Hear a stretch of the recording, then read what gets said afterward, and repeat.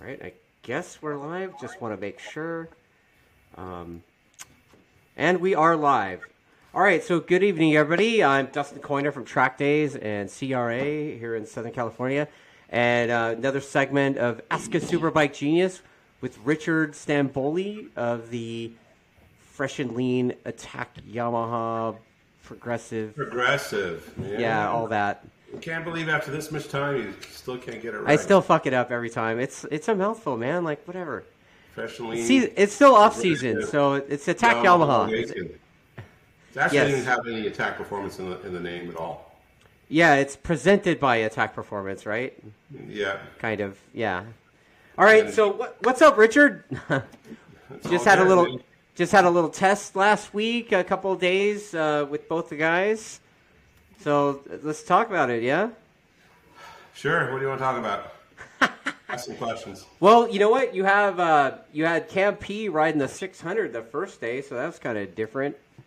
Yeah, we spent a whole day on the R6, which kind of threw his rhythm off on day two, but that was okay. We needed to get that out of the way. So, yeah, we went through a bunch of different things. And the R6 actually had taken the team and modified it a bit.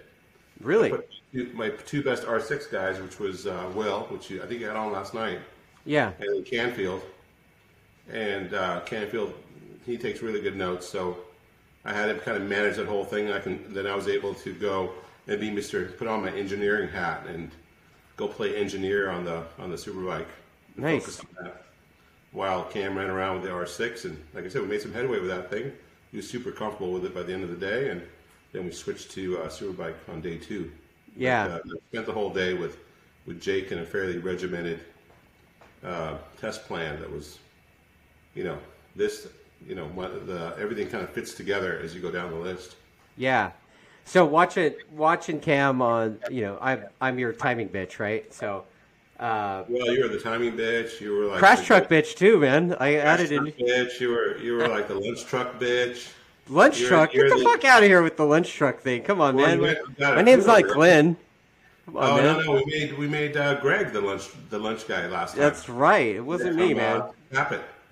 So he was the lunch bitch. Right. And now you're like the promo bitch over here. So. Right. When you have way too many bitch titles, you're just a bitch. Yeah, that's great, Richard. Appreciate that, buddy. Yeah, thanks. You keep calling yourself those things. No, but, so I'm in timing. I'm running timing for you guys. So, there's live timing up on the app and everything. And, watch. There's no BS going on. There's no Joe dipshit on this. Stopwatch. Yeah, the super fast stopwatches are not existent at these tests. And, it was really impressive watching Cam try to come to terms with the 600 again because he hasn't ridden it since Daytona last year. And, I watched him getting a little greedy with the thing, too. And he almost flicked himself off it, didn't he? Yeah, he had to check his shorts after that one for sure. Well, remember, we were on Daytona tires on a regular track. Oh, nice. Yeah, but we did mount it backwards, so the right side was the hard side. Because we were going clockwise. Yeah. And, so that was fun. I'm glad he didn't smash it up. But, he enjoyed it at the end. We tried a few different things. We tried new shock. We tried a few changes in the front end and some throttle grip stuff and a couple different tires and some air pressures and stuff we learned from World Superbike. Yeah. And, so, all that stuff carries over, right? So right. Things that you go, oh, wow, we can really run that on this bike. And so, all that was a plus, and so looking forward to going to Daytona, yeah. And you had Will on last night, right? Yeah, I did. We were talking about Cam P maybe having some surgical maintenance done. Yeah, he's having he's got an arm pump issue, so he's having that looked at this week, and then he may not be able to make the next test, but he'll be good to go for Daytona. Right on. Yeah. As a matter of fact, I think he might have been today Wednesday. It is, right? Yeah. Yeah, he's having it done today. Yeah. Oh wow. Okay. I'll give him a buzz tomorrow and see how he's doing. But anyway, so yeah, that was it. So you had Will on, and man, you're on like every day now. Dude, it's not every. When are you going to interview our FedEx guy and give him grief about getting our packages here? You know what, man? I don't know your FedEx guy, but you want me to have a one-way conversation with him, I will. That's about it. Yeah. So Will's a funny character on the team, and it's hard not to like that guy. Yeah, he's But fairly he likable. but That's he the good thing did. about everybody on our team. We have a real good cohesive team. Yeah. I mean, it's important, right? I mean, you guys spend so much of your time together. It would suck if you guys didn't like each other. Yeah, unfortunately, it's kind of a strange. This is a strange job going racing. It's fairly high pressure. Yeah. And but if you know how to handle the pressure, then it's a lot of fun. And definitely, I would say that I'd rather hire someone I can get along with, that I can train, than someone that knows everything, that I can't get along with. Right. Yeah. Well, a lot of the times that the people that say they know everything are the biggest dumbasses, right? They're full of crap. Yes. Right. I'm being asked. Bearded Jixer wants to know if you guys are on the Pirellis on the R6 again. That's the way it's looking. All right. Yeah. That's the way it's looking. Oscar sent over some pretty good stuff, and I mean, I think Cameron went fastest he ever gone on hard tires, and I think it's looking pretty decent. So I think we're going to go with it, and hoping to do another World Superbike gig at the end of the year. Right on. Yeah, it's the Daytona thing is pretty unique because it's the only super sport Moto America race that allows a little bit of a tire war. I wish they allowed a little bit more of a war, like fuel, tires. But see, that goes back to my whole thing that I talked about. And I wish Moto America would adopt this, is that if you had a spec tire, which they expect you to do at Daytona, it's basically they have to say which tires they have. They have to, what is that? They have to tell them which compounds they're bringing. Yeah. And every team has the ability to buy those compounds or be sponsored those compounds or whatever. So for us to go to Daytona, I mean, we can have the pick of the litter as far as who we want for a tire company. Right. That's what it used to be in the old days. When you had Michelin, you had Pirelli, and you had Dunlop, and you might have had Bridgestone too in the paddock. Man, the pro teams hardly ever bought tires. Right. And my thing has always been, why don't you open it up? It'll be better competition between the teams, and make them bring a spec. That way, everyone can get it. In the old days, the Jim Allen days, the AMA days, there'd always be the hand builds, the specials, the short run prototypes that the factory guys would get. Everybody else got the production stuff. Right. Sometimes they weren't any better, but most of the time they were. So it was kind of an unbalanced thing. But now I think the tire deal is pretty balanced. It's having a spec tire. I think it's good for competition, but also it makes us all buy our tires. Yeah. That brings the cost up quite a bit. If we were going to multiple manufacturers with spec, that would probably open it up for a lot of sponsorship. Yeah, bigger grids again, maybe. Yeah, I mean, if you could save the tire budget, that would really free you up for travel. Right. So I got a couple comments on here. We kind of already answered the Pirelli thing, but Ty Bangford, your favorite viewer, he says it's day 365 of him asking for a superbike ride. Yeah, I met that dude once, right? Yeah. Was that 365 days ago? I don't know. I think he's asked 365 times, maybe. Maybe. I don't know, because I think it was before that. Yeah, I mean, a couple of years, right? I think so. I don't know. And then Robbie Gilera, I think.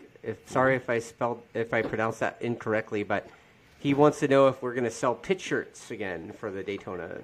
That's the plan. I believe we are going to sell pit shirts again.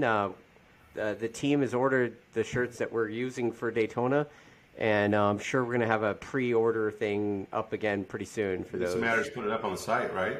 Yeah. Yep. So we'll sort that out on the Attack Yamaha page at some point in the near future. And yeah, you could pre-order that. Likely you won't have your shirt by Daytona, but you'll have it after, and it'll be exact stuff that we're using. So I believe, right? Mm-hmm. Or am I crazy? All right. No, the exact same shirt. Yes, the exact same shirt. They're not they're not the same as the World Superbike ones, and they're not the same as the ones that we had at Daytona last year. We haven't even announced livery for Daytona yet, right? Nope. There hasn't been any real official announcement, period. Yeah. Everyone's a little busy. Yeah, maybe we should work on a press release or something. Nah, there's people for that. I think Andrea wanted to do one, but I'm pretty sure Yamaha Racing's been super busy with Supercross startup, and the Daytona thing is like, it's kind of a side gig for us compared to the full season. Ty wants to know if he beats me at Podium Club, can he take my place as the resident slacker on the attack team? I don't know what the resident slacker does, other than be a slacker. Wow, dude. It's fucking rough, dude. I thought he was going to take over his timing bitch, maybe. Or maybe he wants fire extinguisher bitch, Oh, no. That's another subject coming up, I'm sure. Oh, yes. Yes. Yeah, okay, so you talked about...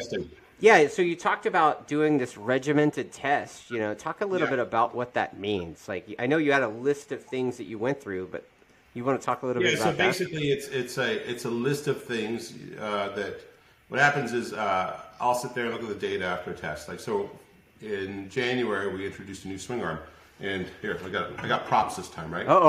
Richard's bringing props, everybody. Check this out. I can't see the full picture. I don't know why. I can only see part of it, but you can probably see the whole thing live. Yeah, you can see the whole thing. Anyway, so this is it actually goes like this. This is the drive side. The chain goes through here. Okay. And so we're able to machine this one piece out of some special alloy, and then we weld it together, and then the thickness and the various sections and how it transitions on the ribs here will give it a flex character. So we kind of worked a little bit on that based on what we learned the last couple of years, and then then we went to track and we played around with the length, the swing arm length, the swing arm pivot position, and things like that. So the first test we gathered a bunch of data. Yeah. So all it was about was go ride, give us your negatives, positives. So the positives were shitload more grip, acceleration grip, but instability. So then we had to go back and look at that and model the bike and see what caused instability, pull up a bunch of data. And for us, it was, we could point to was a couple things. A, the track was pretty dirty, so when you did spin the tire, it spun fairly aggressive. Right. And two, what we call the anti-squat wasn't because the way the swing arm link and the length and all that stuff was acting on the chassis. When you had the anti-squat was kind of fighting, there wasn't enough anti-squat. So there was fighting, the engine was trying to accelerate so hard, it was fighting the rear tire's ability to extend. And mainly when it was topped out. So it was really hard to see on the data because everything was pretty much against the top out spring. Okay. The top out spring is a spring on the shock that keeps the shock from going bang when the swing arm opens. When the swing arm drops under acceleration, or extends under acceleration, the top out spring keeps it from going bang. So once we got all that info and realized what was happening, it was basically a tire would spin on the backside of a bump. And the bumps aren't small things; they're like big rollers, right? Yeah. Like coming out of that turn 2 area, whatever you call that little hairpin. Off ramp. Okay, they got names. Why did they put numbers on the corner? I don't know, man. We talk about this every time we go to Buttonwillow, though. I can't remember any of those names. It's like off ramp, grapevine, cotton corners, wheelie pump, bus stop, riverside, sweeper, Phil Hill. There's some S's you guys call something. There's that off ramp thing we call turn 2. Yeah. And the last turn, I don't know what that's called. Sunset. Okay, yeah. All right. Well, turn 1 is sunrise. That last turn going clockwise, and then that second turn going clockwise has a series of rolling bumps. Right? Yeah. Yeah. And so the bike has to accelerate over those, not lose traction. And especially when you're about, let's say, from 50 to 45 degrees in that range, where you're still turning a little bit and you're fighting for grip. And so we put together a test where we would go through a couple pivot height changes to see what our pivot height would, adding more anti-squat and how that would help with extending the swing arm over these bumps. And also, since we were running in that top out range quite a bit, we went through a series of top out springs, which meant John was in the truck most of the time. When you do a top out spring, you got to dismantle the whole shock and then pump a little oil. It isn't like doing a valve. The valve you can do basically with a thing laying outside. You degas it, pull the valve out, change the shim, put the valve in, gas it again, you're done. But when you do a top out spring, it's pretty much a full shock rebuild, let's say. Yeah. And so he was pretty much in the truck, and we had a series of different top out springs we tried, and as well as swing arm pivot location, and we were able to maintain the acceleration and actually improve and have stability where the riders were pretty happy with it. And then after that, we went to some front end changes.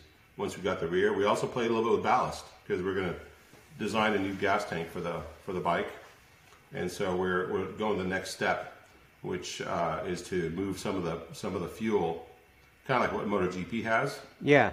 And some of the fuel closer to what MotoGP does, and with our limitations of being a street bike, and that'll help us with some of the braking and acceleration. So as we added ballast to where we think we're going to put the fuel, we had a positive there too. So we just kept doing that until some ballast in certain areas was they couldn't feel the difference. You couldn't see it on the data really, and other places was it slowed some of the action on the bike, and they were able to maintain that acceleration. The electronics were able to not cut as much, so the bike accelerated harder.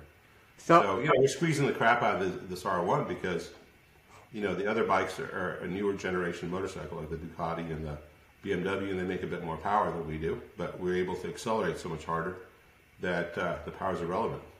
Right. Well, I got a couple more questions about your swing arm, actually, from people. Yeah.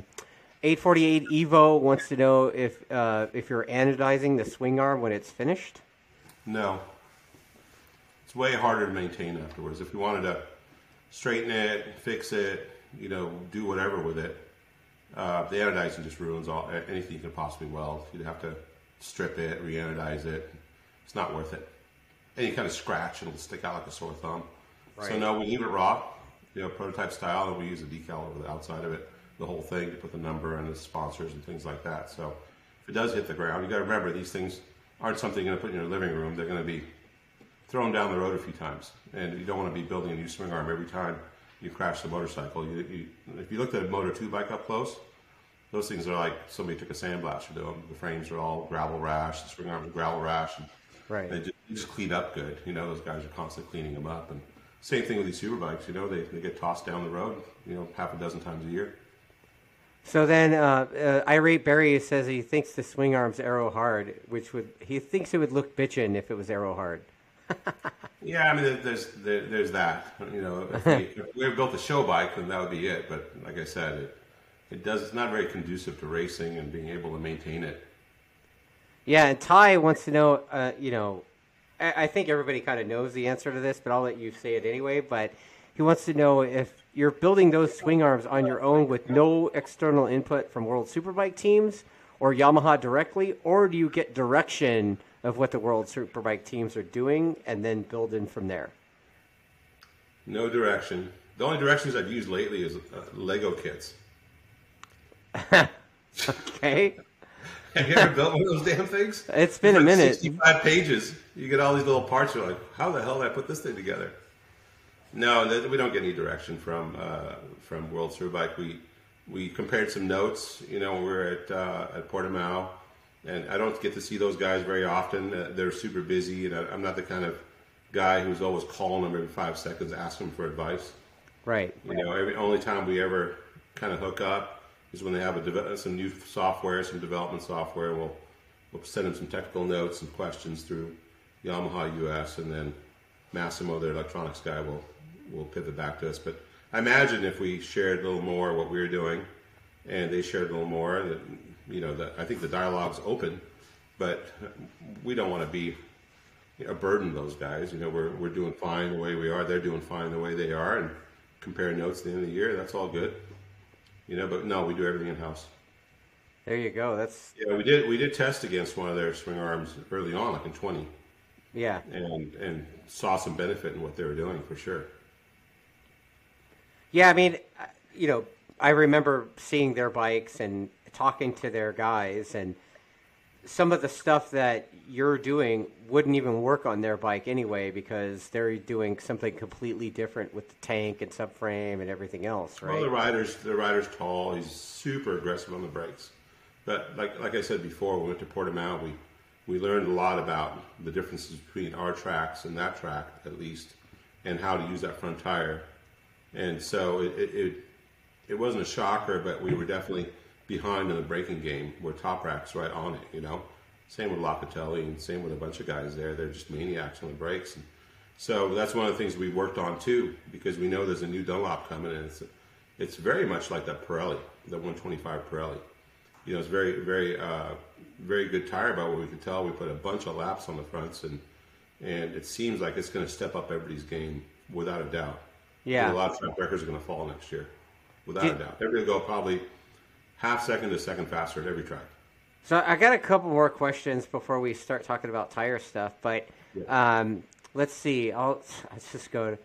Jonathan White wants to know, why do you think Yamaha, Sepang Test, I think, and Honda MotoGP are going back to aluminum swing arms? Yeah, I saw that. Probably a feel thing. It's got to be a feel thing. Okay. The only thing you can think of is edge tire grip, that type of thing, because that's when the difference in material is going to make a difference. Rigidity, I think you can get vertical rigidity with aluminum or carbon. I think the carbon depends on how thick it is. It may not offer the same type of feel when it's on the side of the tire. I don't know. I haven't asked, but I did notice that. And it also looked like the Yamaha had a rib down the right side of it too, so that means they increased rigidity a little bit. I can't see the top section of it. I imagine if I was nosy enough, I probably could find out, but through whatever channels. Right. I mean, we had our little laugh about the weld on the MotoGP bike, right? They're prototypes, Nothing's pretty in prototype land. They're just trying to get it done. Plus, there's certain things, like certain alloys, don't weld that pretty. Everything welds a little bit different. And so, if you're going to weld some 6063 railing for some, booth you're building for an AIM Expo, then, the thing, you can make it really, really bitchin'. If you're going to weld the alloys we're welding on a swing arm, it's a different animal. Sometimes they're hard to put together. Okay, so then let's see. Matt Testa, he wants to know if he can get one of those cool linkage kits like I've got. Which one did you get? One of our links from the Superbike from 19 or 18 or something? Yeah. Probably. The problem with linkages and selling linkages is you sell this $300, $400, $500 part, and the guy will call you 20 times to figure out why his bike doesn't work. At the end, it turns out he doesn't know how to ride it, or doesn't know how to turn on the clickers or whatever. That's why his bike doesn't work. So there's always that guy, and it just hasn't seemed to be super profitable for us to make linkages. We have done them in the past, but maybe since we have a lot of information for the Yamaha R1, maybe we can just give them a go-to manual. Here you go. This is what you need to do, and nice. Start there. And don't call us; we'll call you. And Ty says, "Oh, that describes Matty. He definitely doesn't know how to ride it." Wow, dude! Nice, a little bit of shots fired. Shots fired. Trying to describe him.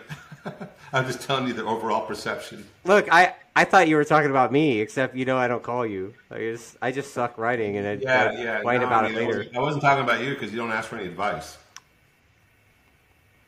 Yes, I do. I don't have to because you just tell it to me.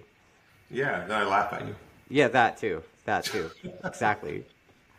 Okay, so then Ty did ask, do you think the swing arm design would change dramatically at all when you changed tire brands?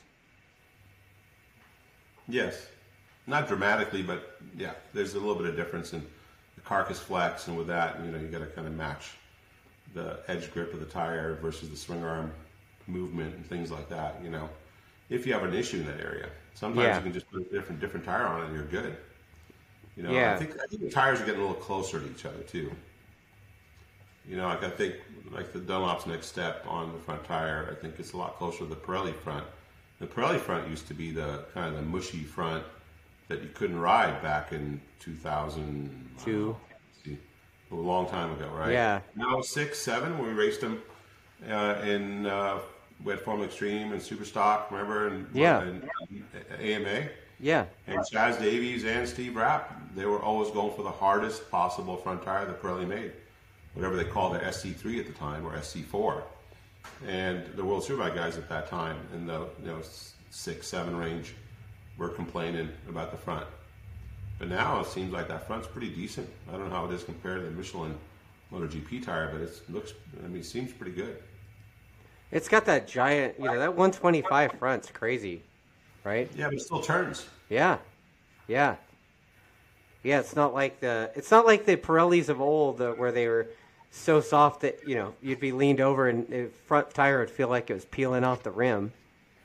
I remember when I bought my first Yamaha FZR 1000.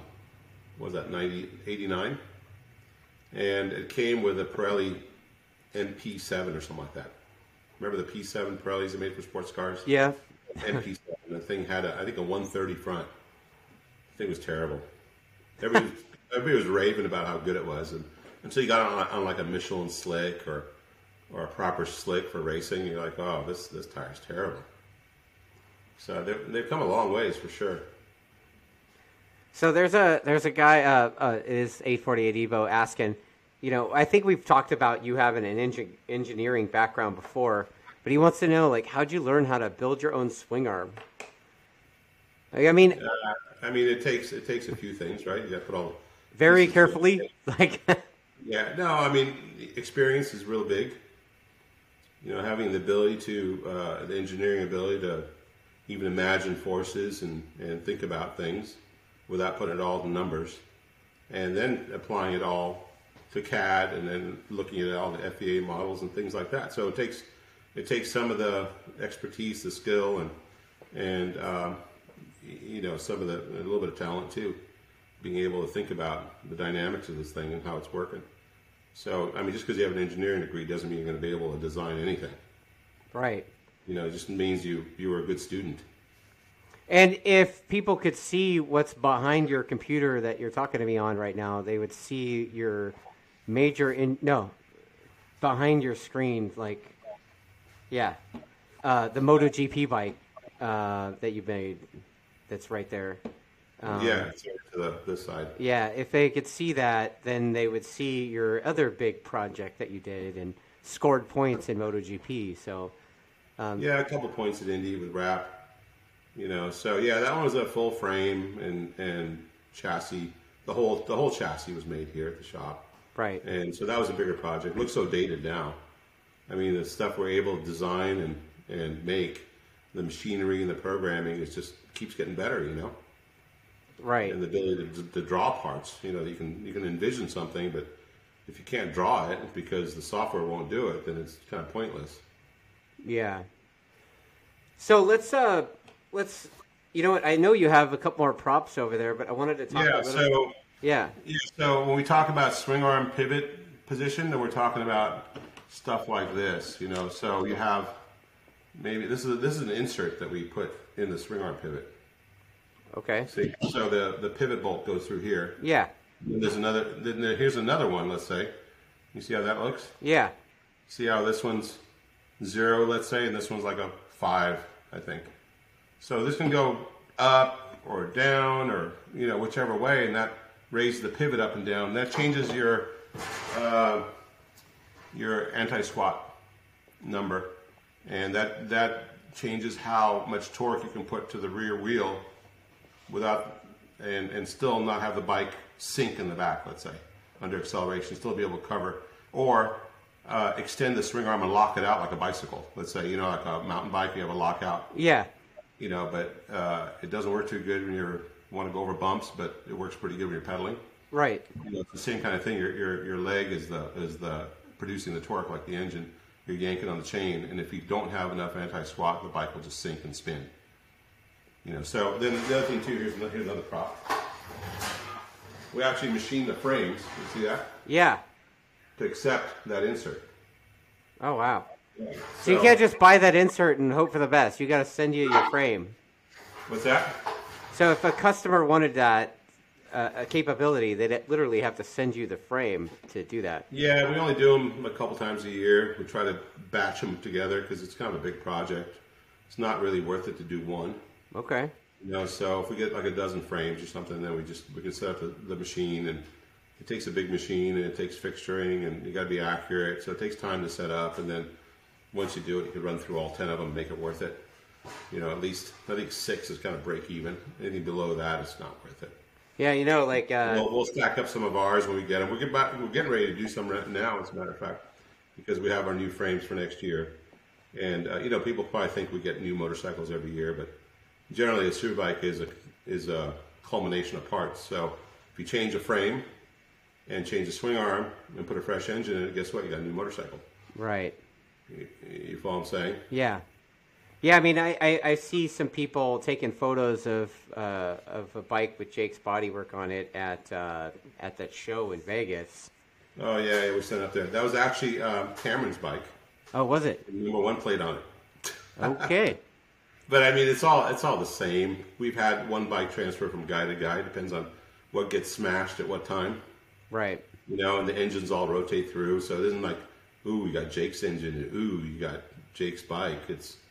This bike is available for Jake. You put Jake's setting on it, and away you go. I don't know. Some guys are really finicky. Jake's not. Neither is Cameron about which bike's what. Right. They can pretty much hop on each other's bike and do the same lap time. May have to take them a lap to get used to some little nuance. Right. But if you put the handlebars where they're supposed to be, and you put the pegs in the same spot, which they both ride this exact same positioning, a little bit of change on the levers and handlebar angle, and you're good to go. So Maddie's already trying to get in on the batch. Well, we've got to send the frame because I think we got Flinders. I think we're doing some for ADR, and then we're doing our own, and there might be maybe one for Westby. I'm not sure. And I think we did enough for them last year. We did ours, I think, back in 18, and then Yamaha saw it when we were pitted next to them, and then they're like, "Oh, we would like those because ours is a pain in the ass." These are pretty easy because both inserts slide in from the outside, so you can basically change the insert to the pit wall if you wanted to. Push the pivot out with a axle rod, and then you put the new pivot on the other axle and you slip it back through, put the outside pivot in, tighten the nut, you're good. So you can change the character of the bike pretty freaking quick. Probably our guys probably do it in maybe 2 or 3 minutes. Wow. I mean, before, yeah. You have to put the swing arm out and undo some nut or something like that, put the thing back together, slide it together, and it's a pain in the ass. Dude, Maddie says he's bringing a bringing a frame tomorrow. All right. And we won't make any fun of him either. Yeah, well, I mean, I think you should make fun of him. At least give him as much shit as you give me. Damn. I think we're even keeled shit giver to everyone. Oh, 100%. You got to have thick skin to hang out in this crew here. So yeah. So anyway, I mean, if you want me to show you a little bit of moto spec, yeah, let's show you what some of those adjustments do. Yeah, let's talk about it, man. We've been talking about doing that moto spec chat for a little while, so let's. Yeah, I mean, this is like maybe a teaser. Okay. Because it's pretty involved, even though it's like a single page deal. But let me share the screen here. I'm gonna put on my Google glasses too, so I can actually see something. All right, you see it? Yep. See it now. Okay, so this is Super Stalker, I think from maybe Laguna 2016 or something. Okay. Right? So it came with all this stuff, like stock offset. So all these things are settings that you would put in here, and down here are the numbers it spits out. Okay. And then I just put up this chassis thing here, just so you guys can see how it changes. But you can pick like the front wheel rate, which is like how much force. You can put the potential of force for the movement. I don't pay too much attention to that, but here's the front wheel force, and then here's maybe the rear wheel force, and it's kind of this particular bike. I mean, the OE linkage is a little goofy, but so here's like wheel shock ratio. This is like the linkage. How it works. It'll start off stiff, or it'll start off soft and go stiffer as it goes down, and then the Yamaha R1 kind of levels off and actually digresses at the end, which you'll never really get this type of range. So I'm kind of running through this really fast, and then the chassis. So I'm going to put on none so you can just see the chassis here. So when we're talking about swing arm pivot, what do we want to focus on? Swing arm pivot, that's kind of what we kind of worked on. Some top out spring stuff, right? Yeah. So this is the rear settings here. And over here you have swing arm length. So that super stock bike, we pretty much ran it at the end of the stroke everywhere we went because there wasn't any length. And you've done that too, right on yours. And it's just better on the R1 to keep them on the long side. So as you experiment with swing arms, you go, okay, hey, long was good, so let's go really long. Let's go 650, and then you can see what happens over here. Your center of gravity. This little dot here is kind of like your pretend center of gravity. Yeah. This is where your wheel went. And let me just zero this guy out. So, but what happened when you did that? So you can see how the wheel goes down and the chassis comes up. Yeah. Because the wheel is sliding down the swing arm, right? It doesn't go straight across, sliding down the swing arm. So then the chassis goes up. So one of the first things that happens, this is your rake. So it went from 24.1 stalker, which isn't enough for a Superbike, to 23.83. Now you got a nervous bike.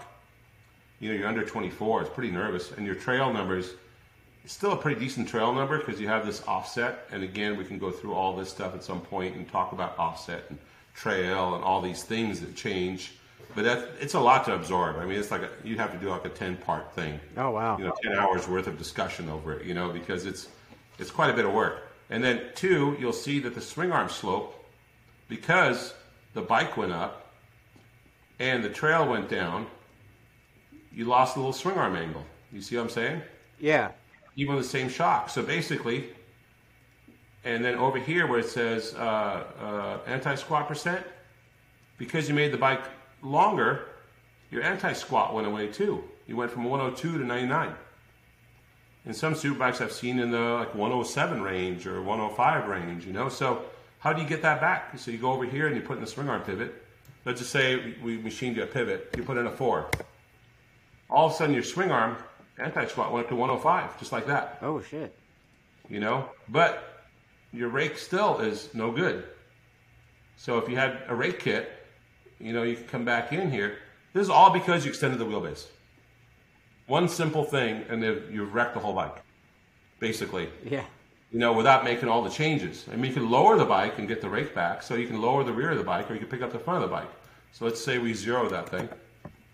That's the front fork position, right? So if you zero the front fork position, now you've gotten to 23.88. You're still pretty damn shallow on that thing. So we make a rake kit, and we go with our triple clamp. So the steer axis angle here. So we'll just put in a 1 degree, let's say. Now you've gone to 24.69, so you've gotten a bunch of that trail back. Now you're like 111. So you can see how balancing out all these various numbers gets you, if you understand your motorcycle, you go, okay, this is what makes me happy, and you have solid numbers for it, you can actually go and play around with some of these settings if you're given the tools, like a triple clamp set, pivot position change, a swing arm you can adjust length on. And people think, oh, Superbikes just have fast engines. No, it's about controlling the power and how applying it as strong as you possibly can. Because, I mean, if you hear our bike, it's still cutting. So if we're taking away 20 to 30% of the power, why do we want to make more? And that's what people understand. It's like, why? How could the Yamaha R1 be so damn fast? Why is it winning so many championships? Well, because the guys work a lot on how to make that bike accelerate, how to make it stop, how to make it turn. It isn't always about power. We're not a drag strip. Even a drag strip, you have to make the bike hook up, right? I think you just made a new T-shirt. Yeah. We're not at a drag strip. Yeah, well, nothing wrong with drag racing, but it's only one component, you know, Nice. of what we do. You know, we do drag race from corner to corner, so we kind of are. We Drag just have race to turn 1.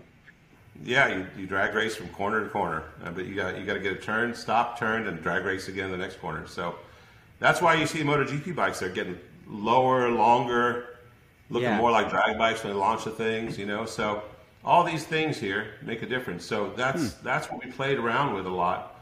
And then also because of the way the bike was reacting over the bumps, we played around with the top out spring. So we can have a look at this. So let's get rid of the chassis. Let's get rid of that, and let's go like, I don't know, rear wheel force. And this bike's not a great, because the bump stop or something here, it's not a great example, but you can kind of see.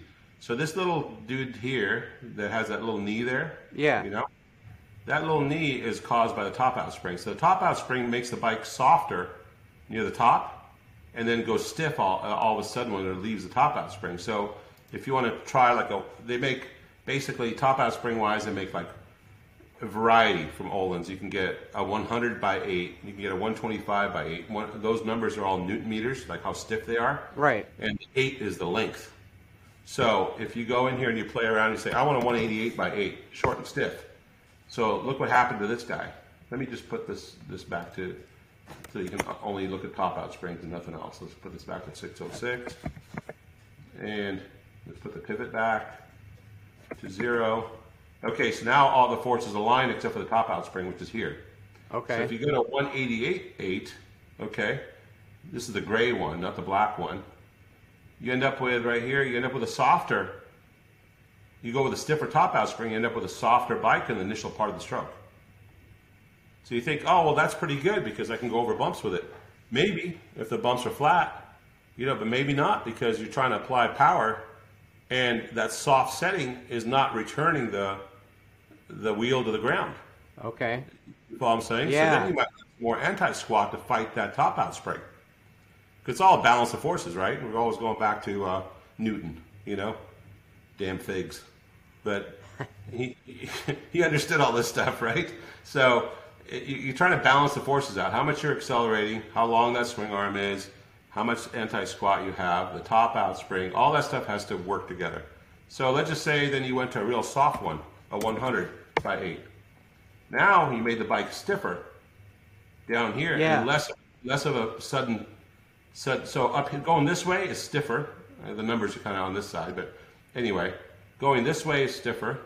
Let me put the numbers over here. So rear wheel force. Okay, got some numbers there too. Okay. We'll turn this one off. It's a pretty handy dandy little tool. Canadian dude makes this thing. Anyway, so you see here's 350 newtons here instead of 150. That's a big jump at the top. Now, that's quite a bit firmer by just changing that top out spring. Or you might go 125. And then the other option is, you know, okay, so maybe I want this thing to get stiffer later. You know, I don't want it stiff all of a sudden like this. So maybe I can go to a 12 millimeter one. Now I made the thing softer a lot further down. So maybe I want to bring some of that back. And now I'm at the same position with 112 initially as a 150 by 8, but it's softer to a further range. Wow. But sometimes people think, oh, softer is better. But, you know, when you're working with our guys, they want to be able to accelerate hard. You know, they're not looking for a comfy feel. You know, so you got to get that tire to return back to the ground and keep fighting for grip. So if the engine, you know, as you make the bike longer, let's say, and you make it grip more, electronics are going to say, oh, you're not spinning as much, so I'm going to give you more power. Because that stuff, a lot of it's closed loop, right? So if you don't spin as much, it's trying to always get to that spin target. And because the traction control gets that spin target, that's when the TC cut happens. So it goes, okay, I'm going to give you more power because you're not spinning enough. And so you don't have a big enough differential between the front and rear. So it actually goes and it adds more power naturally. So what happens when you have more power? When the thing goes from grip to slip, it's more violent. Right. Okay. As you make a bunch of grip, you got to deal with how you apply it, all these things you're dealing with, and how you apply all these forces. So it's a big balancing act, and the most important thing for us is seeing information.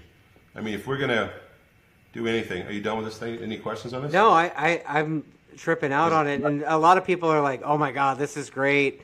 University of Richard. I don't know about all that, but you can go to a real university in Europe and learn motorsports. There you go. It just costs you a lot of money. Yeah, so what does this software package cost? I mean, I looked it up online. It's a subscription. Yeah, it's $13. I think it's like for the pro part. I think it's $1,500, something like that for the year. Yeah, $13.50 USD. Yeah, for the. Yeah, something like that. Yeah. So, freaking Canadians making so much money. But anyway, he updates this thing all the time. So the beauty of his little deal, which I got to talk to him about it. I can't keep pimping him out for free. Props. But anyway, the beauty of his deal is he'll supply you with all the chassis numbers. So let's just say you have a Ducati and you want all the numbers. He'll go, okay, well here's the Ducati file. I think all that stuff's on his website. So he's making off subscriptions like everybody else does. You know, I mean, a CAD program's a few grand a year, and this is the thing. You go, wow, that's $1,300 a year. That's $130 a month. If you're going to go out and go race, you're going to burn tires. You're going to take your truck or your bike out there. You're going to travel. You're going to spend for a hotel. Dude, $150 a month is, or, you know, you'd spend that every time you went out if you had a successful weekend, right? Right. I mean, or front more, tire. More. Yeah. More so information is super important. You know, if this is it is my sport, so we're always talking about information. But if I was a guy coming in, I try to learn as much as I can and try to get as much information I can about my bike, myself, all that stuff, and try not to get distracted by too many know-it-alls in the paddock. Right. Because there's always that magic number guy that, you know, the suspension guy at the paddock. The guy that's like, oh, if you just use my stuff, you'll go 2 seconds faster, and there's no. Well, if you're 8 seconds off the pace, you might be correct just by setting the preload. Right. Set your sag, right? Set your sag, go 2 seconds faster, right? Yeah, if you just go, if you just clank the wrench underneath the bike, you tell me you did something if I go 2 seconds faster. Oh, clank the wrench, not even touch it. Just clank the wrench. Nice. Dude, wow. Carl Steyer, our old suspension guy used to do it at Pridmore. No shit. I have Jason would come in. I mean, Jason's probably going to be upset at me, but whatever. Whatever. He would come in, and Carl's like, track's still cold. He would talk like that, too. That's bullshit. I'm not doing anything on the bike. And Jason would come in, I can't ride it, blah, blah, blah. You're, all right, I'll fix it. He'll take a wrench and bang it around underneath there a little bit and go, okay, it's good. He'd come back in and go, yeah, I felt better. Oh, man. I mean, that kind of shows like how mental this game is too. It's totally mental. But when you have two riders at a certain caliber and they both say the same thing, then it's not mental. Right. It's actual physics. Yeah. Like John and I argue about this. We arm wrestle quite a bit. And he's like, and John's more of like a mental feel guy because he was a racer. And I'm like the physicist, crazy mad scientist on the team. He's the Sherpa. So we're always arguing about the direction of the bike, but it's good because it challenges both of us mentally. We're both mentally challenged. I refer to you as the Superbike genius, and I refer to John as the Superbike Sherpa. Definitely more on the mental side. Yeah. Like touchy-feely, the rider's got to feel good. Or like, shut up, ride the motorcycle till he was like... Stop being such a pussy. Like, that's... Yeah. Exactly. Nice. Yeah, so it works, though, his style works for certain things. And I think we balance each other pretty well as far as that goes, So, got a couple more questions here. Irate Barry says, speaking of preload, what's the best way to approach that? Like, what parameters and factors are the basics? There's no magic number. It depends on how stiff your spring is. Sometimes we will go to a track that's got certain character, and back to this whole top-out preload, that top-out spring. If you have a different top-out spring, you might have a different preload. You got to know where a feeling is good for you, and then as you change, you go, does it feel good and why? And if you have some data and you have some information, then it makes it a lot easier to go through it all. And it's hard for me to tell someone where to go with a certain number because I don't know how they ride. I don't know their bike. I don't know the shock. I don't know the tires. I don't even know what kind of gas tank they have and where they ride the motorcycle. Is he tall? Is he short? Does he sit on the... I mean, I'll use Irate Barry as an example. He's like 5'0", weighs like 90 pounds wet, and rides like a ZX-10. Yeah, and here's the other misconception, right? So people say, oh, well, I don't weigh anything, so I don't need much preload. It's total BS. You need as much preload as you need to get around that corner to hold the bike up. And if you're light, you can go through a corner faster. You know what that means? That means if you're going to ride the edge of grip on the tire, back to the balance of forces. I keep talking about that. That means you're going to have to push down on the motorcycle with a certain amount of newtons of force to make that tire squish and grip and all that stuff, right? Right. That means you need a certain amount of spring to counteract that. Okay. And so the more grip you have, the more spring you need and all that kind of good stuff. Wow. So or a different linkage that ramps up faster or whatever the case may be. Again, with superbikes, it's so many components. When you ride a stock motorcycle, you have less components to play with. You don't have pivots. You don't have this. You don't have that. So here's an example. We were at VIR with that guy we don't talk about often, right? On that when I was helping him with the super stock thing, we won that championship. Yeah. We won a lot of races that year, and we couldn't get to right gearing because we'd run that bike all the way to the end of the slots, and that's where it stayed all year. And it didn't matter because we just opened the throttle more for the power, the torque side. So it didn't matter what the track was. We just ran one gearbox the whole time, one sprocket ratio. Yeah, 43. And we would just say, okay, it's kind of lugging here. We just open the throttle more because you couldn't use all of it anyway, right? You're on the edge of the tire. Yeah. So as long as the guy's carrying momentum, you know, if you were a little bit lower in the RPM, you just gave him more throttle, more juice. And then when you got up in the taller gears, you were fine. So the VIR, for one reason or another, we couldn't get there. We were up against the limiter in that kink right there, dropping down and turn 2 or whatever they call it, thing 1, 2 or something. You know, you go through, it's a kink in the straightaway and it drops down. So a lot of guys banging the limiter. We're banging the limiter pretty hard. So we had to shorten the bike because we had to go different sprockets. And to shorten the bike, I mean, you got to change a lot of stuff on the bike. We had to lower the front, you know, play around with a spring. We had to play around with a bunch of different stuff. And we used Motospec back then to make everything balanced out again, to make it feel like it was when it was long. And other than the fact it was wheeling more, it felt just the same. You know, so as long as you know where you're at and you know what your numbers are and you have some firm data, it's pretty easy to go there. That's one of the things that we, with our new swing arm, you know, we said, okay, we did this. Our swing arm slope is now this. Our anti-squat's like this. The flex is like this.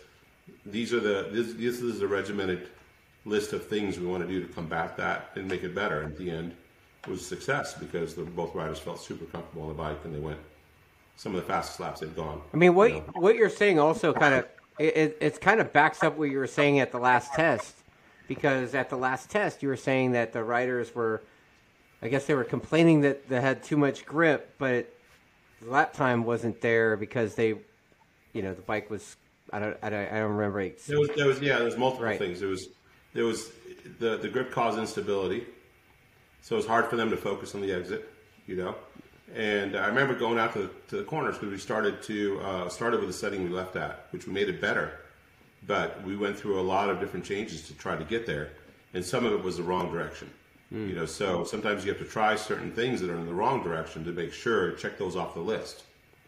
So we know that doesn't work, you know, so let's not go there again. Or let's just keep that in our back pocket, say that doesn't work unless we change a bunch of other stuff to make it work. So when you're testing, I mentioned it earlier before we went live, but I asked you is, you know, when you're testing this stuff, it's, you know, I was going to ask you, when it's not all unicorns and butterflies, right? Like sometimes shit doesn't work and you're like, nope, crossing that off the list, not doing that. Well, that's why when you have a planned test, you're not just, you know, going like this with the rider when he comes in and says something like, that's interesting. It wasn't supposed to be like that. Anybody who says those words lost the rider. All right. You know, you got that befuddled look. Yeah. I've seen that a lot on. You've probably seen it on what's that show that they're doing, Motor America? Pressure to Rise.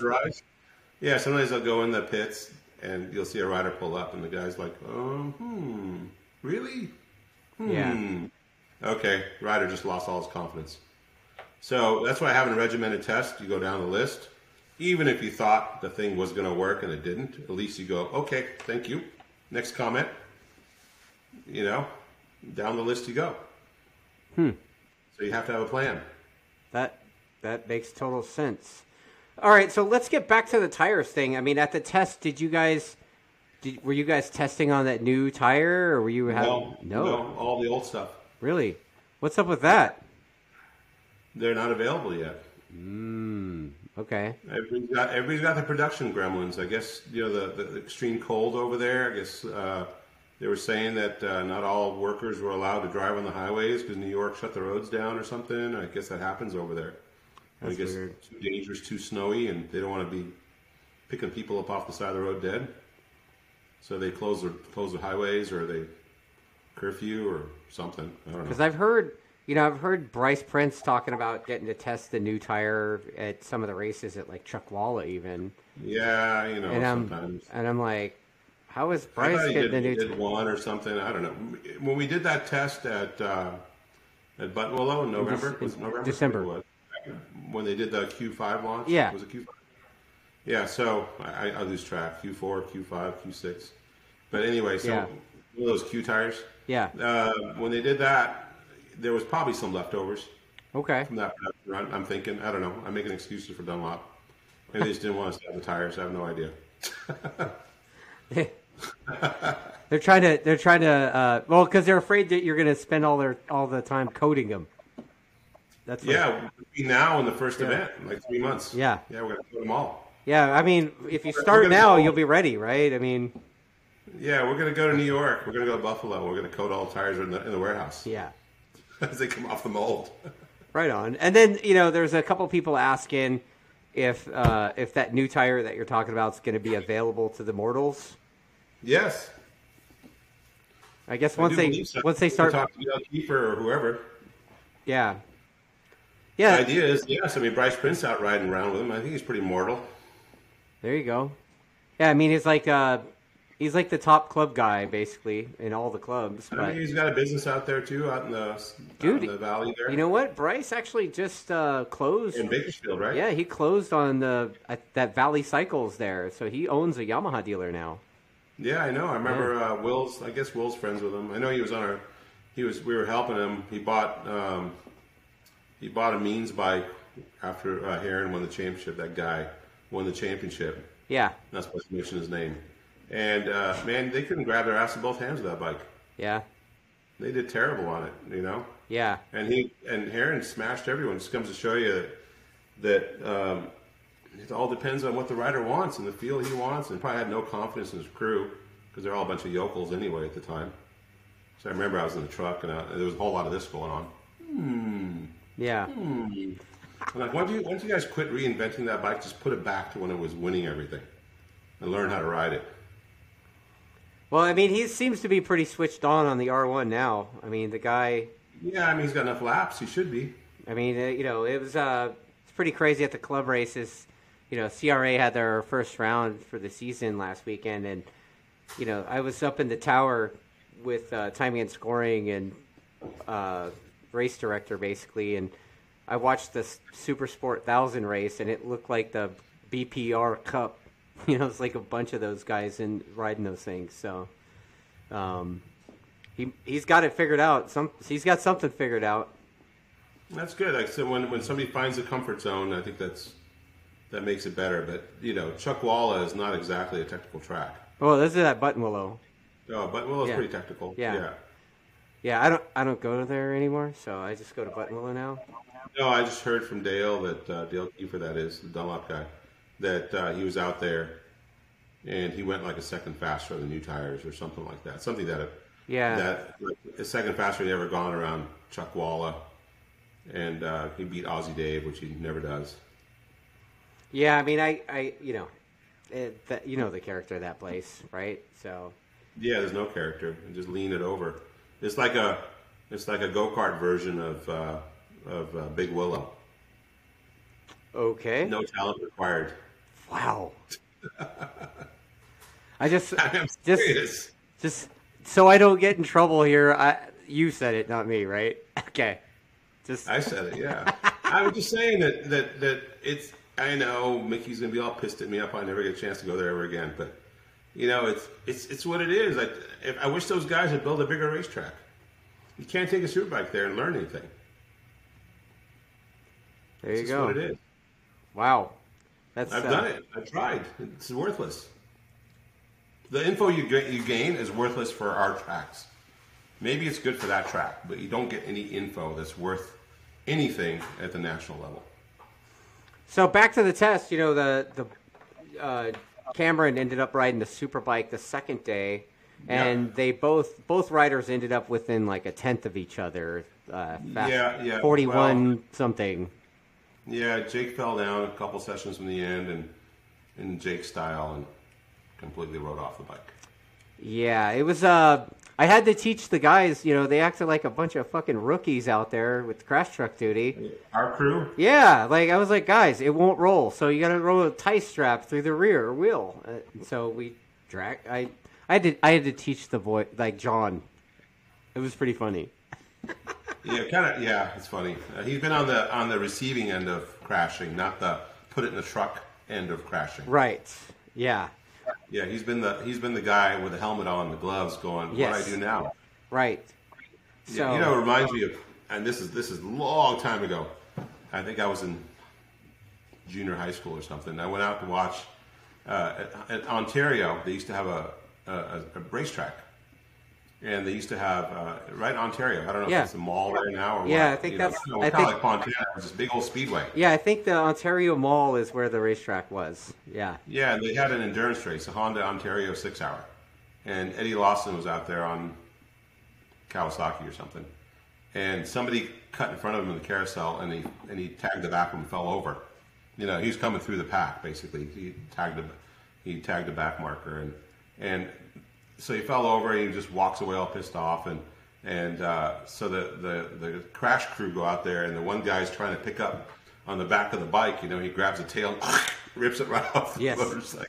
So that's crash truck guys for the most part. There's some good ones, but man, if your stuff's not solid, they might wreck. If they don't know what they're doing with straps and all that, they'll further damage your motorcycle. Yeah, I mean, when your motorcycle's as fucked up as Jake's was, though, it's like it really doesn't matter at that point, right? Like it's more like get the thing out of. I mean, the gas tank, believe it or not, I mean it must have flipped end over end because the gas tank hardly got it. Yeah, got a little scratch on it. Yeah, but it broke the dash off. Sent it sailing like as usual. It broke the rear wheel, bent the swing arm, did all a bunch of damage.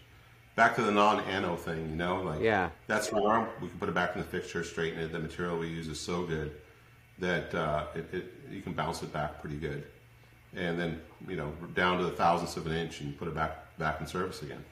Yeah, I think the only real complaint after the strap through the rear wheel thing is the height of my truck. The boys were definitely less stoked on that, but I'm like, dude, I had a truck out here. Yeah, I didn't come in, so I'm like, I think it's worse than we think. Yeah, I don't know what it is about Jake crashing bikes.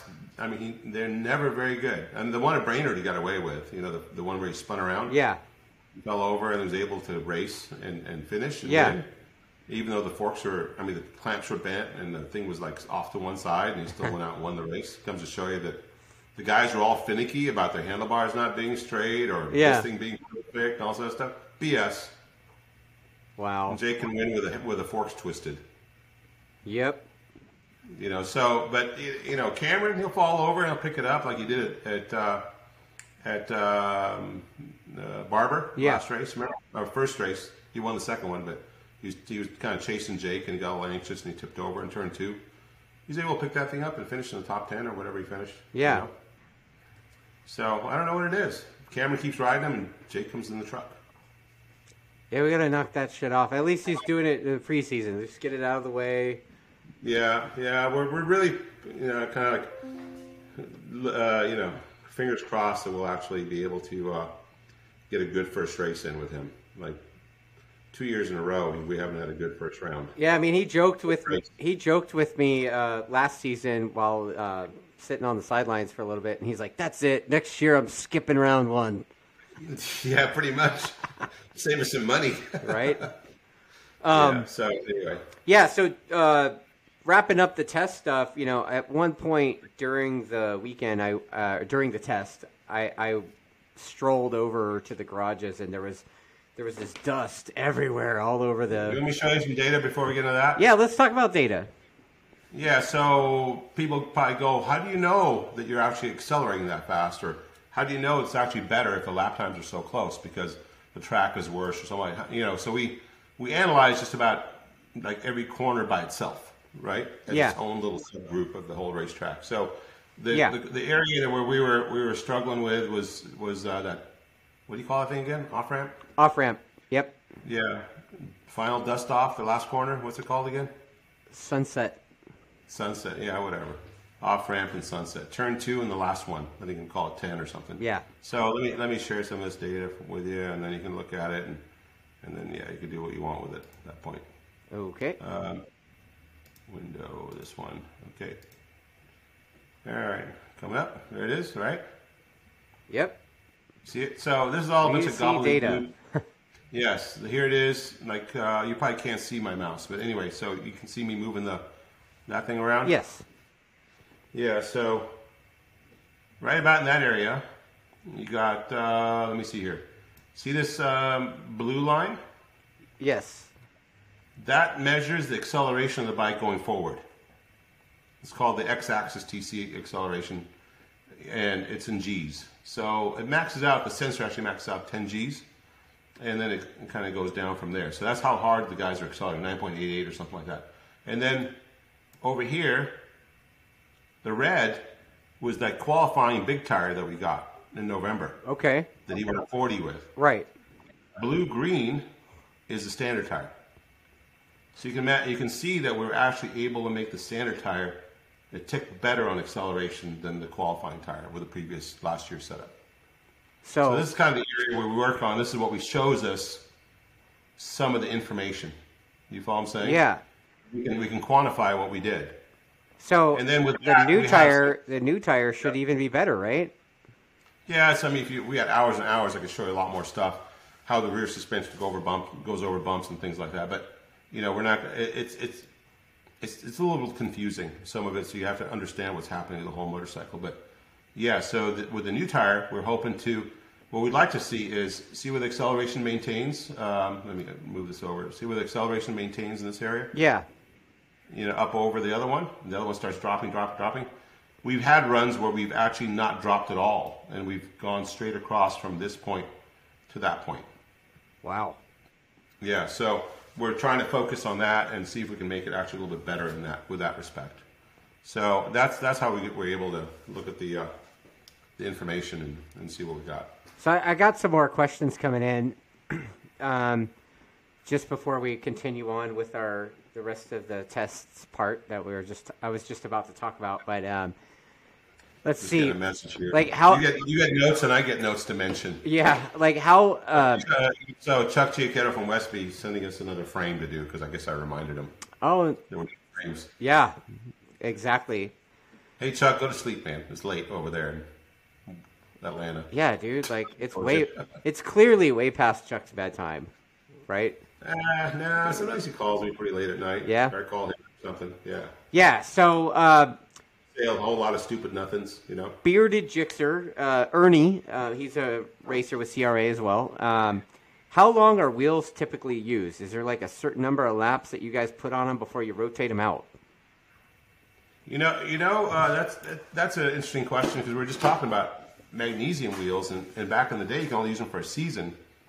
Now it's just a matter of the wheels last. I mean, it's a matter of when they get broken, when they get bent to the point of no repair, and how the grip on the outside gets worn. And you could probably refab those things. I mean, you can freshen them up. They haven't been cracking, until you break them. They've been pretty damn good. It's really surprising. I mean, you're going to get some wear probably where the push drive drives it on the rear, and you're going to lose some of the grip around the rim that holds the tire in place. So, but some guys have been refurbishing their wheels because it's hard to get stuff right now. To get wheels, it's a long wait time. So we'll probably end up refurbishing a few of ours, put some new bearings in them, try to recoat the grippy part. But if it gets too dinged up, too scratched up, too wobbly, we toss it. They become wall art at the painters. Something. Right? I saw Matt's got one of them. We do ours in before that, right. Trebuchet style. Yeah. Trebuchet, yeah. Yeah. Yeah. Well, I mean, you could make a clock out of it and sell it, right? I mean. Yeah, maybe even with a bent piece broken out of it. I don't know. Yeah. Anyway. And then Ty says he's not going to lie. Pretty annoying that there's no Motor America Stock 1000 race on the West Coast this year. They did Stock 1000 in World Superbike. Did they? Yeah, because, Mercado was the Stock 1000 champion. But if you remember, we were there was no Stock 1000s. It's Super Sport, they brought in the junior stuff. So kind of Stock 1000, I mean, if you're going to race Stock 1000, it really should be in Superbike. Leader bike. Stock 1000's fun. They tried to do it as a premier class before, but nobody cared. Right. For Stock 1000. And I know a lot of people think it's cheaper, but why not just enter Superbike or Superbike Cup? Whatever those classes are. Yeah. It's kind of class within a class, and do it that way. But I think Stock 1000 will eventually go by the way of the dodo, just like it did in World Superbike. But I don't know. I don't know what the great minds of Motor America and the planners got in mind for the future. Right. Let's see. What brand of Brand Green wants to know what brand of wheels the team uses. I believe you guys are using OZs, right? Yeah. Yep. Same ones on my Porsche. Oh, well, there you Not go. the exact same ones, obviously. Clearly not the same ones on the Porsche, but Yeah, I'm surprised how inexpensive they are for cars. Yeah? At least they used to be. Yeah, they were cheaper than the damn tires. no shit. They're about the same price, yeah. Wow. Okay, well, yeah, there you go. And then let's see what else. Pinky was talking about data. He says, can we talk a little bit about the pros and cons of flashing an ECU, and how does that compare to the race ECU? The race ECU is just better. You know, the pro is you're going to get a pro setting up your torque maps. And so there's somebody who knows what they're doing, not a guy with a flash and some tables goes, I can fix you right up. Right. And, you know, that goes and adds a bunch of power to your bike and you can't ride it. Again, back to the conversation we're having about anti-squat and top-out springs and grip versus torque and all those things that we balance out to make the bike accelerate good. Yeah. It's axis acceleration and blah, blah, blah, all that stuff. Yeah, some yokel goes in and types in a bunch of numbers and removes that off your list. You know, then you come in and go, I don't know. Somebody named Dustin probably comes in and goes, I don't know. I'm thinking about not riding anymore because it's no fun. And That's a fact. What happened? Oh, I don't know. Some dude put an ECU in my bike. I can't ride it. And you're like, you're an idiot. The advantage of so if you want to go develop all your own power strategies, good on you. You can go flash an ECU and go through all that trouble. And but if you want a pre-built, you know, canned stuff that works, you know, the kit ECU is good. The problem is you don't have a kit ECU for every bike. So some bikes all you have is a flash. So you should have somebody that knows what they're doing with a flash. Have they figured out how to flash the new R1s anyway yet? Like, I don't... Some guys say they did, but it's probably just a few tables. Right. They've been able to crack into. I don't think Flash Tunes still cracked it. They were talking about making their own ECU, right? I know there's... Some guys that want to do that, but that's a bunch of trouble too. Right. And, I mean, the race kit ECU is just so trouble-free. It's just not... You know, if you can get it, we sell out every one we do. Like, we're back-ordered now, and the next batch is probably gone too. Right. And because we only order it, I think, 3 times a year. Right. That's the way the race kit stuff is. You got to buy it in advance, way in advance, like 4 months in advance. Yeah. You know, and so then we try to stock up as much as we can. We always seem to underestimate what people want because we keep, we're out. You know, right. A month from before the new stuff shows up. Right. So yeah, I mean, I can't say enough about having a proper ECU with proper torque tables that you can just pick one. You go, oh, I want number 11. Oh, that was too strong. Let's go back to number 10. Yeah.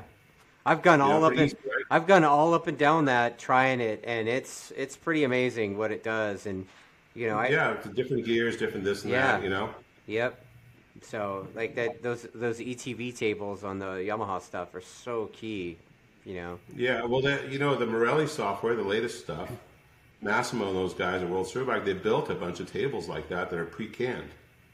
So for anybody stepping up into our series that wants a Morelli system, you know, they're hard to get. You have to be a pro racer and you have to have a real data guy controlling it for you. But they have a lot of pre-canned stuff. You just say, oh, I want map 3 in that gear. Oh, that was too strong or too soft. Go with map 4. And it's a little bit wild at the end. So let's clip it on this particular clipping like you do with the kit ECU. And, right. And they have it all pre-canned. They did their homework. So same kind of guys that did that are doing the kit ECUs. So nice. I think it's just too easy to just put it in and go.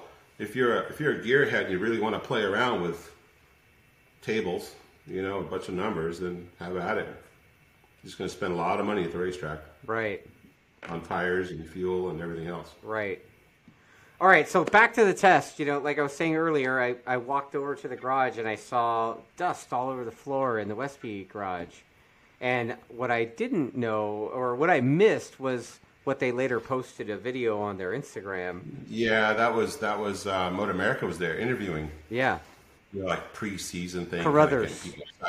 Carruthers was there and he was interviewing some people and I guess Matt Skoltz was getting interviewed and all of a sudden this big fireball erupted on the Westby bike. Right. And I was on the other side. We're looking at some data with Marshall and stuff. And all of a sudden Matt came running over and says, fire, fire, fire extinguisher, please, please, please, fire extinguisher. Yeah. And I was like, what? Fire extinguisher? So Fernando grabbed the fire extinguisher and went running over there. I see all the smoke come over because the garage is divided by walls, but there's like a little air gap. Yeah. So I see all the smoke and it looked like dust come over onto our bikes, like completely flooded both garages. And man, I tell you, the Westby guys were on it. They were on that thing with the fire bottles really quick. Yeah. And it turned out it was a polymer, a lithium polymer battery like you'd use in a drone or a remote control car or something like that. And it had some type of, I would assume it had some type of internal short, or maybe got dinged up in a crash. Don't really have all the data on it. And doing a little bit more research in what they were testing this battery, some experimental thing, I guess. And I think they might have run it a couple times before, but there's some advantages to that type of battery because the packaging, the weight. So everyone in motorcycle racing is trying to get their advantage, Yeah. Oh, I'm going to put this battery on, it's lighter. Oh, it's flatter. It fits here better. I don't have to have a battery box looking thing to fit somewhere. Right. And all these bikes are really, really tight with data and harnesses and things like that. So you're always trying to find some spot on the motorcycle to put something. We use up every millimeter of our bike pretty much. And so they had this lithium batteries on the side of the frame right near the regulator. It was a lithium polymer, which is different than a lithium ion. Some guy racing down the Shit, street it's bike night, isn't it? No, they haven't had bike night because it's been pretty cold. So I'm kind of glad about the cold. Right. A little bit cold. Nothing like it is at other places. I mean, we're wussies here in California, right? Right. It drops down to the 50s. We're like, oh, it's so cold. But anyway, so this polymer battery, I guess they had some type of problem with it. It might have got heat soaked and bloated. So I started doing a little more research online about polymer battery fires. It seems like that's a thing. No shit. Even in radio control land. So I did a little research on what the temperature range is on those things. It's supposedly not supposed to be in a container over 60 C. Oh, wow. 60 C is nothing. I mean, the frame sees 100 C sometimes. The engine's 100 C, so the frame gets almost equally hot, right. At least 80 or 90 C. So maybe the thing got heat soaked sitting there. The bike wasn't running, it wasn't on a charger, it just all of a sudden spontaneously combusted. That's good. And then blew up. Yeah, I mean, the Westby guys. So I've since did a little bit of research. Yeah. And sent Motor America a note saying that I think they should consider not allowing polymer batteries in motorcycles.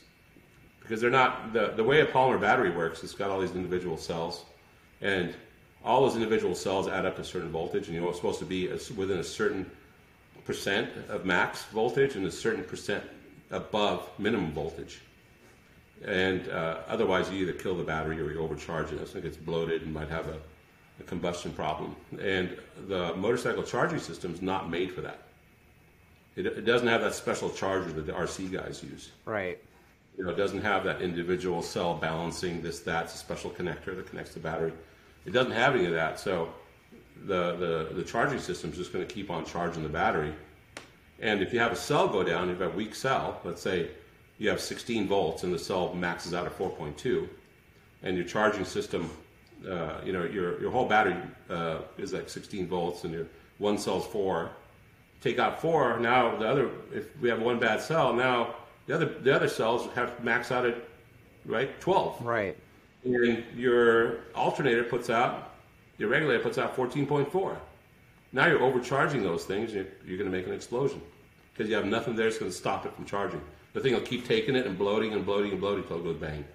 Well, the boys left them behind in the garage, and I ended up with them at the track, and I was like, what the fuck am I going to do with these? And I would discharge them because you can't throw them away right charged up and then toss them somehow, recycle them. I wouldn't use them. I left them at the track. But not on a motorcycle. If you have a drone, helicopter, and you got a good charger, you might be able to do it. But I've seen video of people crashing drones and having them spontaneously combust. Really? Wow. Yeah. Or their little, off-road cars. The thing noses in, might hit the battery on a rock or something like that. All of a sudden, the thing will start steaming off. And once it steams off, that means it's got an internal short, and all the polymer comes flying out. When the polymer reaches air, boom. I mean, it doesn't need air to combust. It'll burn underwater. They look like no battery I've ever seen before. They look like it's about like that big around and about like that thick, and It looked. Well, that's the beauty of that type of battery is the packaging. It looked like and the weight. it looked like they dumped all the chemicals into a super tight Ziploc bag, wrapped it up in cellophane, and called it and put wires in it. That's what it looked like to me. Yeah, I mean, battery in a bag. I saw one of those batteries a while ago. That I talked to our battery guy at Full Spectrum, Jason. Yeah, that's what we use. We use the Full Spectrum batteries, and he said, "Dude, don't run that battery. First of all, you can't even ship it anywhere without being in a fire bag, and you don't want to. You know, you have to be very, very specific about how you charge it." So we kind of went through all the negatives, and he said, "Let's just stick with lithium ion, which is what just about everybody uses right now. Okay. Even Tesla and all that stuff. Formula One cars, I don't know what their latest technology is, but as far as I know, they've been using lithium ion for their booster battery, the one that gives you another 160, 200 horsepower on the electric side. And those things charge fast and they dump fast, like really fast. In a lap, they'll go to full blank, no battery, to full charge in a lap. Yeah. So that kind of technology, but they're using coolers on their batteries. They're putting the batteries inside nitrogen. Yeah. Stuff that the motorcycle doesn't have. So I think the best thing to do is make sure you get a battery at a reputable place that's made for motorcycles, has been tested thoroughly, and just check that thing off your list. Yeah. I know that you guys aren't going to go down that path again, but yeah. I mean, look. Fortunately, everybody was there, right? I mean, that could have been really bad if that had happened while everybody was gone for the night at the hotel, right? So. Oh yeah.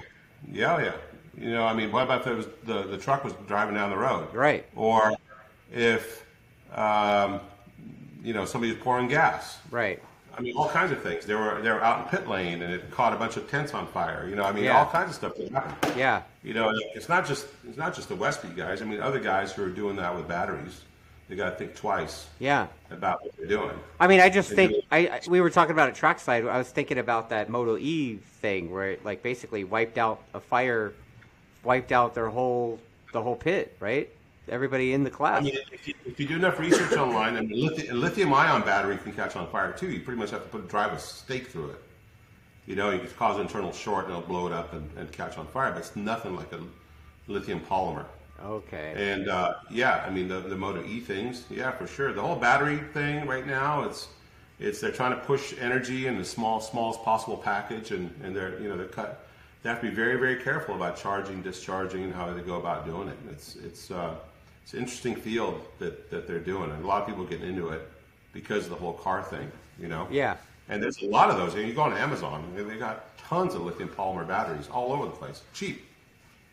It's very tempting. Yeah, cheap shit is still shit, though. Like, that's a good policy to live by. If you have a special charger, you can charge your battery, and then the cranking of the thing, and the sudden discharge and the full charge from the alternator, that's what those batteries really hate. Yeah. They're made to be charged up on a bench somewhere, under control, and every cell monitored within like whatever it is, 80% or 90% of the full charge. Then you put it in your electric car, and you go drive it around till it's slowing down. You take it out and put the other battery in and put that thing back on the bench. One of the first things they tell you about those batteries too is don't walk away from it when you're charging. I mean, come on. Do we all want to sit there and stare at our batteries while it's charging? No one does that. Well, the people sitting in their Teslas do, right? They sit in their Tesla, but that's a different battery. Right. Yeah, those are lithium ion. Yeah. As far as I know. Yeah. Lithium ion, that's the big thing, but not lithium polymer. Yeah, I mean, I'm getting a comment from Tim P, and he's like, look, you don't know until you test, and that's why they call it a test. You can't really be mad at them. No, I'm not mad at them at all. No, not at all. I'm just glad it happened in a relatively safe condition. Yeah. I mean, that could have happened on the racetrack. It could have happened, like I said, the tractor trailer. The guy could have been leaning over the bike pouring gas. Wow. What would you do if you were pouring gas and all of a sudden the battery went poof, start popping, and you're going to drop that gas and run. Oh yeah, yeah. Either you're going to be on fire, or there'd be fire. There'd be fire behind my feet, dude. Yeah, exactly. Yeah. So, but those guys were really, really fast with the fire extinguisher. They were, man. They definitely were. As a matter of fact, I think we're going to call them the Westby Fire Department. Yeah. Yeah. I even have a logo. You have a logo for them. Maybe they'll wrap it on the side of the semi. What do you think? What do you think? I'm going to show you. I'm going to show you the logo. Don't be upset, Chuck. I know he's really sensitive about this. God damn it! But, here we go. Yeah, let me share. You know, I'm gonna have to make Ed a fireman shirt or something, right? Yeah. So all right. Let me see here. Where are we at? You send me that. I'll make sure I get it by Daytona so we could give it to him. You see it? Let's see. What do we got here? Oh my goodness. Look at it. It's gold and black, just like the bike. Oh, dude. It fits so perfectly. Jesus.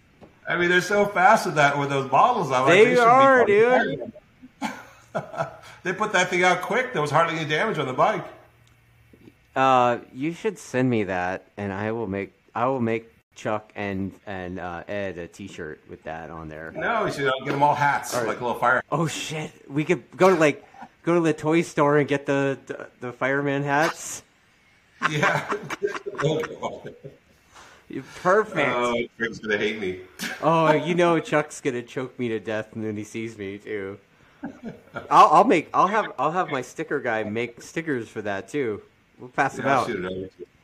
Oh my god! I mean, that's my poor skills in Adobe Illustrated. Just take two logos and stick them together. That took all 2 seconds. That's pretty great, man. That's pretty great. And you know what? Like the fact that nothing happened, we can kind of laugh about it now. They have some wiring problem. They burnt up their bodywork a little bit, but yeah, for the most part, I thought it was a fuel fire. Like they had a leaky gas tank. But even then, I'm like, how could that happen? Because usually you need a spark. Right. That thing just went up by itself. It's super scary. Yeah. The fact that you're driving around with a bomb underneath you the whole time. Dude. Like, I would not take those batteries you have. I would ditch those things. Oh, I didn't keep them, man. I left them at the track, dude. Oh, no. Yeah. Some poor guy. There's a video of a trash guy throwing the trash away. And as they compact the trash, the thing goes boom in the trash truck. So, this is fucked up. Maddie says that I'm just mad that I'm just jealous that I didn't get a chance to put my fire extinguisher skills to the test. Wow. Well, no, I'm not. No, I'm not. That was scary. I mean, there was a lot going on, and obviously, if it's your team, you'd be kind of upset. Oh, 100%. We're having a chuckle with it, but you know how many times I saw our front end flying through the air 3 stories up? Every time they played, like the prequel to the next race, and then Jake has a crash, and here's our front end flying through the air. We'll write off $40,000 right there, Yeah. And so anyway, it's just part of the sport. Yeah. The guys are going to report some of the good and the bad, what's happening in testing. I remember, what do you call it? I think it was Tech Trois on the Yamaha. They had a battery problem with one of their bike starters. Oh. At Coda, and set off the sprinklers at Coda, and it flooded their whole garage area. They had like water in their toolboxes, and they had left that thing on charge and went home, and the thing caught on fire. Wow. I don't know what kind of battery they were using. I remember that guy who made those starters. It was a pretty cool starters, all carbon fiber, and had a very small power pack. So who knows? Maybe he was experimenting with some polymer stuff too. Wow. But it almost burnt down the garages. That's scary. Luckily, they have a really good sprinkler system at Coda. Yeah. Yeah, there's no garage. That's when they were Yamaha. There's no sprinkler system at but the Buttonwillow garages, right? So. No. Metal roof though. Yes. Yep. Yeah. Luckily, there's not too much fuel there, inside that battery because it's a very small package. It makes a big fireball. Yeah, and then they were hitting it with extinguisher, I guess, a lot, and the thing would not go out. So somebody finally grabbed it, threw it outside, pulled it off the frame. Yeah.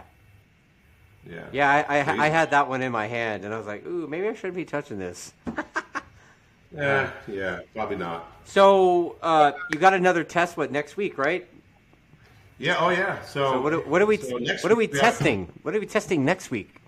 Well, I got props today, right? So yeah. Next week we'll be trying this little baby out. Oh. Fresh in from Suter, since now we're all legal to use these baskets. Pretty damn cool. Look at they polished all the gears. Nice. It's all billet basket, Backside, look at the backside. It comes with titanium screws. This is and the actual gear hub is all lightened. Nice. This is almost a pound lighter than, for you guys that talk English, this is almost a pound lighter than the stock basket. And it doesn't have the springs in it, so I'm thinking we're not going to have as much stuff coming off this basket. Because we always, find a little bit of wear items in the filter and the pickup screen, and that's stuff, like the springs moving around and getting worn, and they're always flaking something off. So pretty cool little thing. We'll see how the acceleration is. We'll go back to our x-axis acceleration and be able to measure. And it's still a wet clutch, right? Like there's a it's not a dry clutch. You're not allowed to do that. But all it is just a basket. Yeah. You replace the exact stock basket. I wish I had a stocker here to show you, but I don't. Insert Matty Testa wanting to order one of those too, probably. Yeah, probably. Why don't you just buy one of our Superbikes at the end of the season? He'll be happy. Dude, he should. He should. Come on, Matty. Yeah. Rob a bank or something. Yeah, that. Get another Grammy, dude. Maybe they'll give you some more money. Yeah, something. That's, he's in that world. He's like in music and stuff. And I know he's a producer, and I think he's a Grammy Award winner. So, is he? Yeah. You can afford a Superbike. Yeah, there you go, Matty. You can afford a Superbike. Stop nickeling and diming with the stalker. And he'll eventually pay that same amount of money. It'll just be in pieces. Yeah, right. All right, man. This is a pretty cool little deal, though. We're glad to have a go at it. Right on. Well, I guess I'll see you guys at the next test before. It's the last one before Daytona, right? Yeah. Is it that time already? Oh, it is 8 o'clock. Holy crap, that went by fast. Yes, it did. Yes, it did. All right, man. Yeah, my back's telling me it's time to leave. Yes. All right, Richard. Well, thank you for your time and talking to me and talking smack and stuff. So I guess I'll see you at the test next week.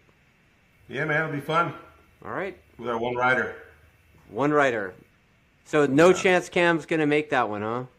I don't know. I'll find out tomorrow. But, you have surgery on your wrist or forearms or whatever. I mean, it's more important that he's 100%. Yeah. Because we see it in the testing that he can go out and he can do the lap. The guy's super talented. He can do the lap. Same as Jake.